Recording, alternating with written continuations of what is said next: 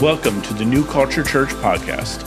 Our vision is to establish the culture of Christ in Madison, one person, one place at a time. We believe that this transformation occurs through being like Jesus, becoming like Jesus, and doing what he did. We hope that the teachings and content you discover here will assist you on this journey. We would love to connect with you. For more information, please visit our website at newculturechurch.com. Enjoy the podcast. So we are so excited today. One of the beautiful things about being a part of a church is that we're not only get to be a part of this local community, but we're part of a greater kingdom family of churches literally all over the world. And so we are so excited today to have some friends with us that are going to be sharing about the work that they are doing for the global church. And so the Powell family is with us today, and they're going to give you all the incredible stories of what God has been doing through their family.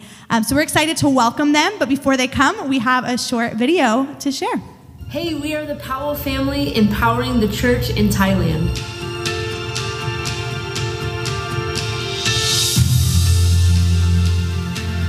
We have had a refreshing and fruitful time stateside this past year as we have been sharing with old and new partners how God is at work in the Buddhist world, and in Thailand specifically. We want to also thank all of the individuals, families, businesses, and churches that support our family's ministry through faithful prayers and giving, sharing the vision of the never reached of Thailand.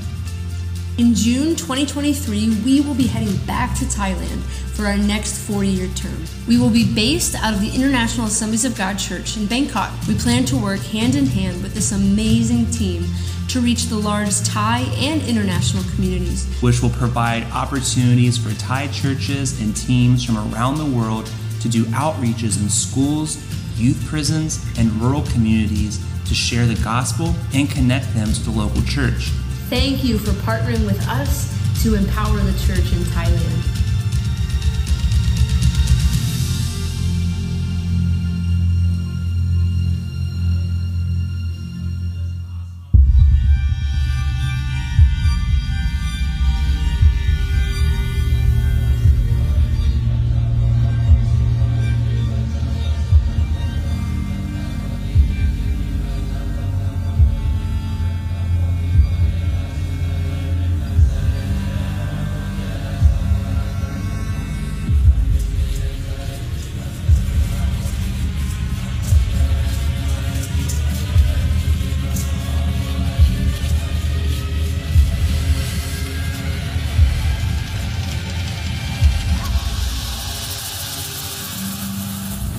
In the year 1813, Adoniram Judson, a missionary to Burma, looked over thousands of temples and pagodas and spoke these prophetic words. Weep over your falling temples. Retire from the scenes of your past greatness. The churches of Jesus will soon supplant these idolatrous monuments, and the chantings of Buddha will die away before the Christian hymn of praise. Judson did not live to see the fulfillment of this prophecy. After 200 years of missionary labor, Buddhism still looks as strong and immovable as the fortress of Jericho did. The gospel impact on the Buddhist world seems like small cracks in these walls that have stood for hundreds and in some places even thousands of years. Nearly 1 billion people live imprisoned by Buddhism and its demanding rituals. Places like Laos, Myanmar, and Vietnam are less than 5% Christian, with Thailand, Nepal, Cambodia, Japan, and others with less than 1%. Something has to change. As we circle these massive walls, we know that powerful, fervent prayer is the key to seeing them crumble. Focused intercession has the power to kick down doors, to break chains, to set the captives free. Will you march with an army of prayer warriors for the Buddhist world? Your prayers can change a heart, change a city, change a nation, and change the map.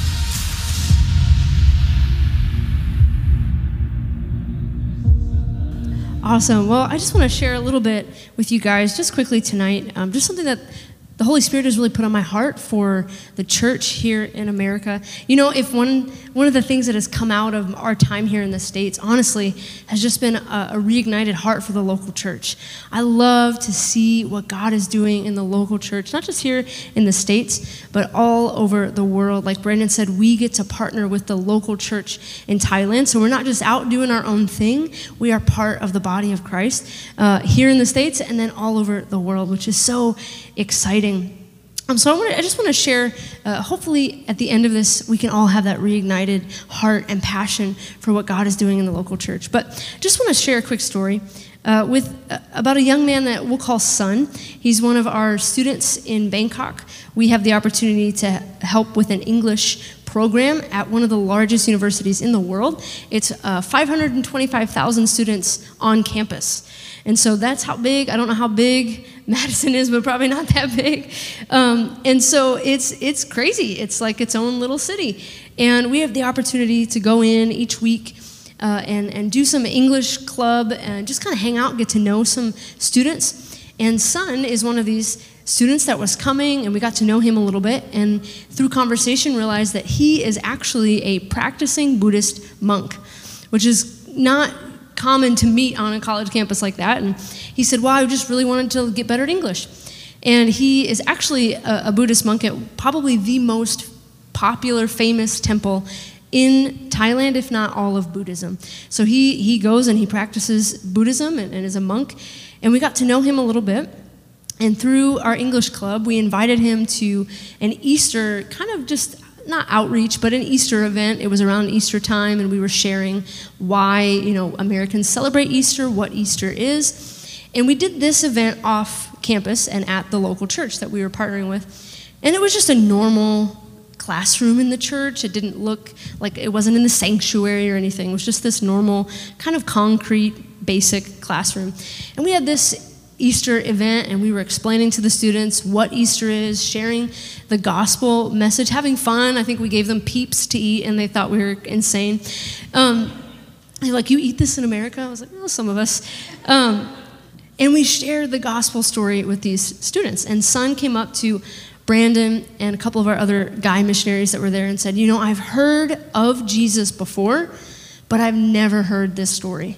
I've never heard about the cross. I've never heard about the resurrection. So they just shared a little bit with him, and in the conversation, Sun stopped them and he said, wait, is this a Christian church?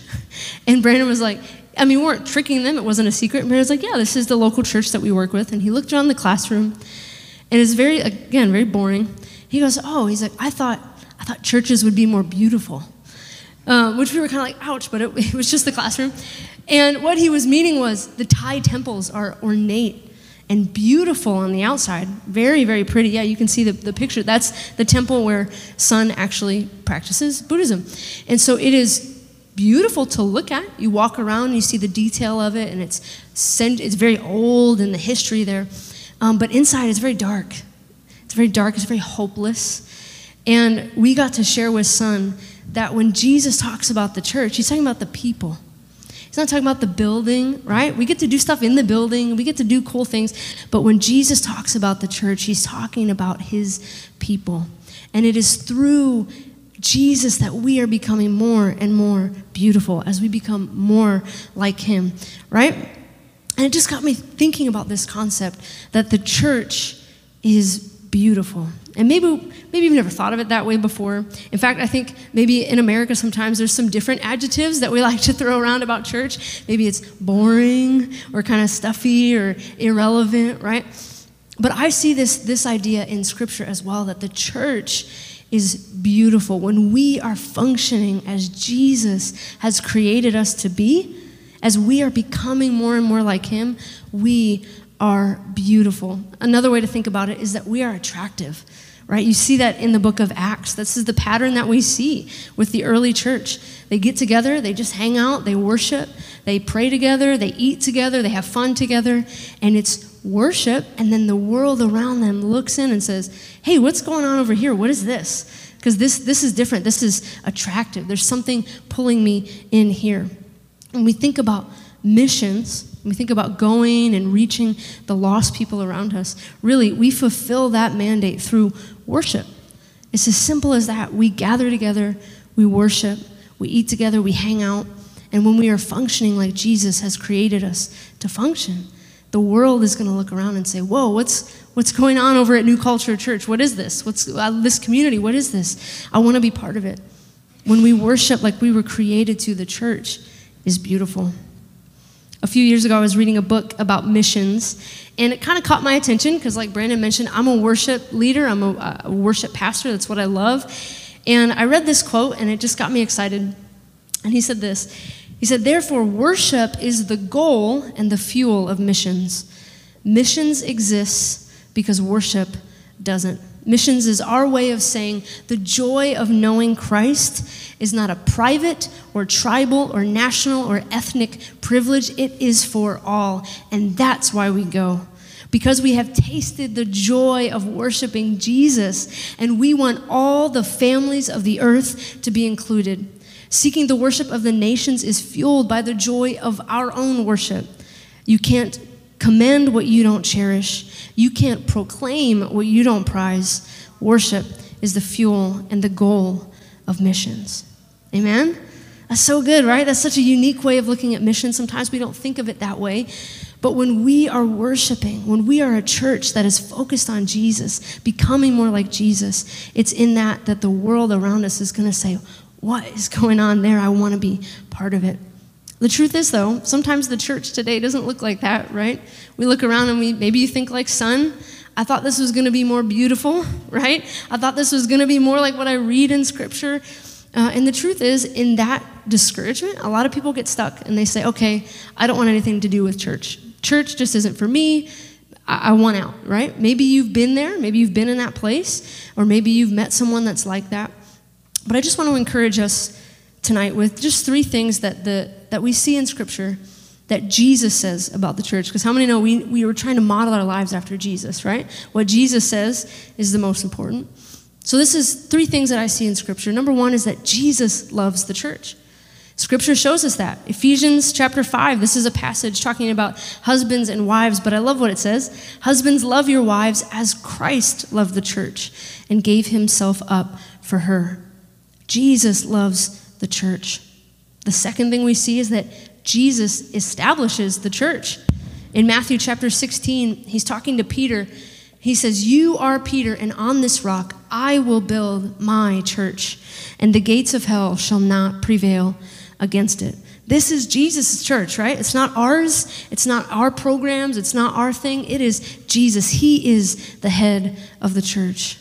And the third thing that we see is that Jesus equips the church. Not only does he establish this as his church, he gives us the tools and the resources that we need. I love what it says in Ephesians chapter 4, verse 11 and 12. It says, and he, talking about Jesus, gave the apostles, the prophets, the evangelists, the shepherds, and the teachers to equip the saints for the work of ministry, for building up the body of Christ.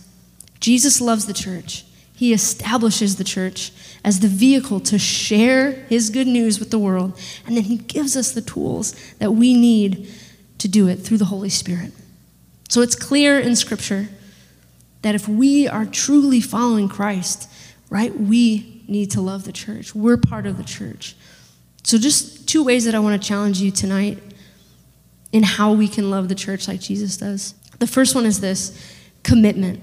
We have to be planted in God's house, right? We are committed to following God, and we are committed to his church. I love what it says in Psalm 92. It says, the righteous flourish like the palm tree and grow like a cedar in Lebanon. They are planted in the house of the Lord, and they flourish in the courts of our God. Right? It says it right there. Those that are planted are the ones that flourish, right? We have to be planted in God's house. We've made a commitment. Okay, this is my church. I'm going to be here. I'm going to be part of the family. I'm going to be part of the community. And this is my church.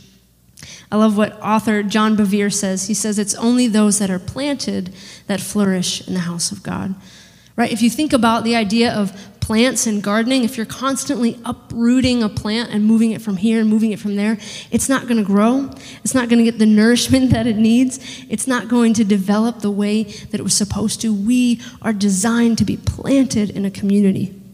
And we not only plant ourselves for benefit for ourselves, but also for others. If we're part of this community, we have to be part of this community. If you think about like redwood trees in California, their roots grow together, right? They're planted not only for themselves, but they're able to grow taller and stronger because they are planted together. This is something that I think is so unique about the church. We might be able to grow on our own and individually, but we just won't grow as stronger and as tall as we want to unless we're doing it together. And the second thing is this. If we're committed to God's house, we also have to care for God's house. We minister, we take care of this place and these people. I love what it says in Acts 20, verse 28. It says, "Pay careful attention to yourselves and to all the flock in which the Holy Spirit has made you overseers to care for the church of God, which he obtained with his own blood." We're called to care for God's house, the same church that Jesus died for. Commitment to God's house and care for God's house. One way to think of it is that commitment to the body breeds care for the body. If you're committed to this place, you're going to want to care for it. If this is your home, if this is your house, then you're going to take care of it. If we look back at Ephesians 5, again, we see this. It says, "No one ever hated his own flesh, but nourishes and cherishes it, just as Christ does the church." If this is our own body and our own house, if these are our people in our community, then we're going to nourish it and take care of it and cherish it. If we're committed to the body of Christ, then I believe we will care for the body of Christ. And how many know when we are living in that kind of community, that's the one that we see in Acts. That's the one that we see in the early church, that we are committed and we are caring, and then the world looks around us and says, I want whatever they're talking about. Who is this Jesus? I want to be part of it. So as we close tonight, I just want to, I don't know if you guys want to come up. I know it's a little late, but I want to challenge us in that response. Is there an area of maybe you're struggling to stay connected to the church? Maybe you're struggling to see God's plan in the church, or what is this community? I want to just challenge you in that, challenge you in those two areas. Are you committed? Are you committed to the body of Christ? And maybe you are, maybe you aren't. Are you caring for his church? And so I just want to pray over you guys as we worship, as we kind of close and respond to that. And if there's an area, just allow the Holy Spirit to speak to you and challenge you tonight. And maybe remake that commitment to the body of Christ. Remake that commitment to caring for his house. So let me pray over you. Holy Spirit, I thank you so much for each person represented in this room. Lord, I love what you are doing here in this city. And God, I pray over New Culture Church. I pray over Pastor Abby and the team here tonight. Lord, I just pray that there would be a fresh anointing and a fresh vision and excitement and a passion for the local church. Because God, this is what you have set up. This is what the vehicle that you have set here on this planet to reach the lost world with the hope and life that is only found in Jesus Christ. And so, Lord, I just pray over these people in this room tonight that you would reignite the passion for the local church, that you would reignite our love and commitment, not only for you, Jesus, but for your church and for your people. And God, I pray over New Culture Church, just even in the name itself, Lord, I believe is a prophetic statement of what you want to do in this community and what you want to do in these people and in this city. And so, Lord, we are open. We respond to you tonight. Whatever ways you are challenging us, we are open to you. In Jesus' name we say, amen.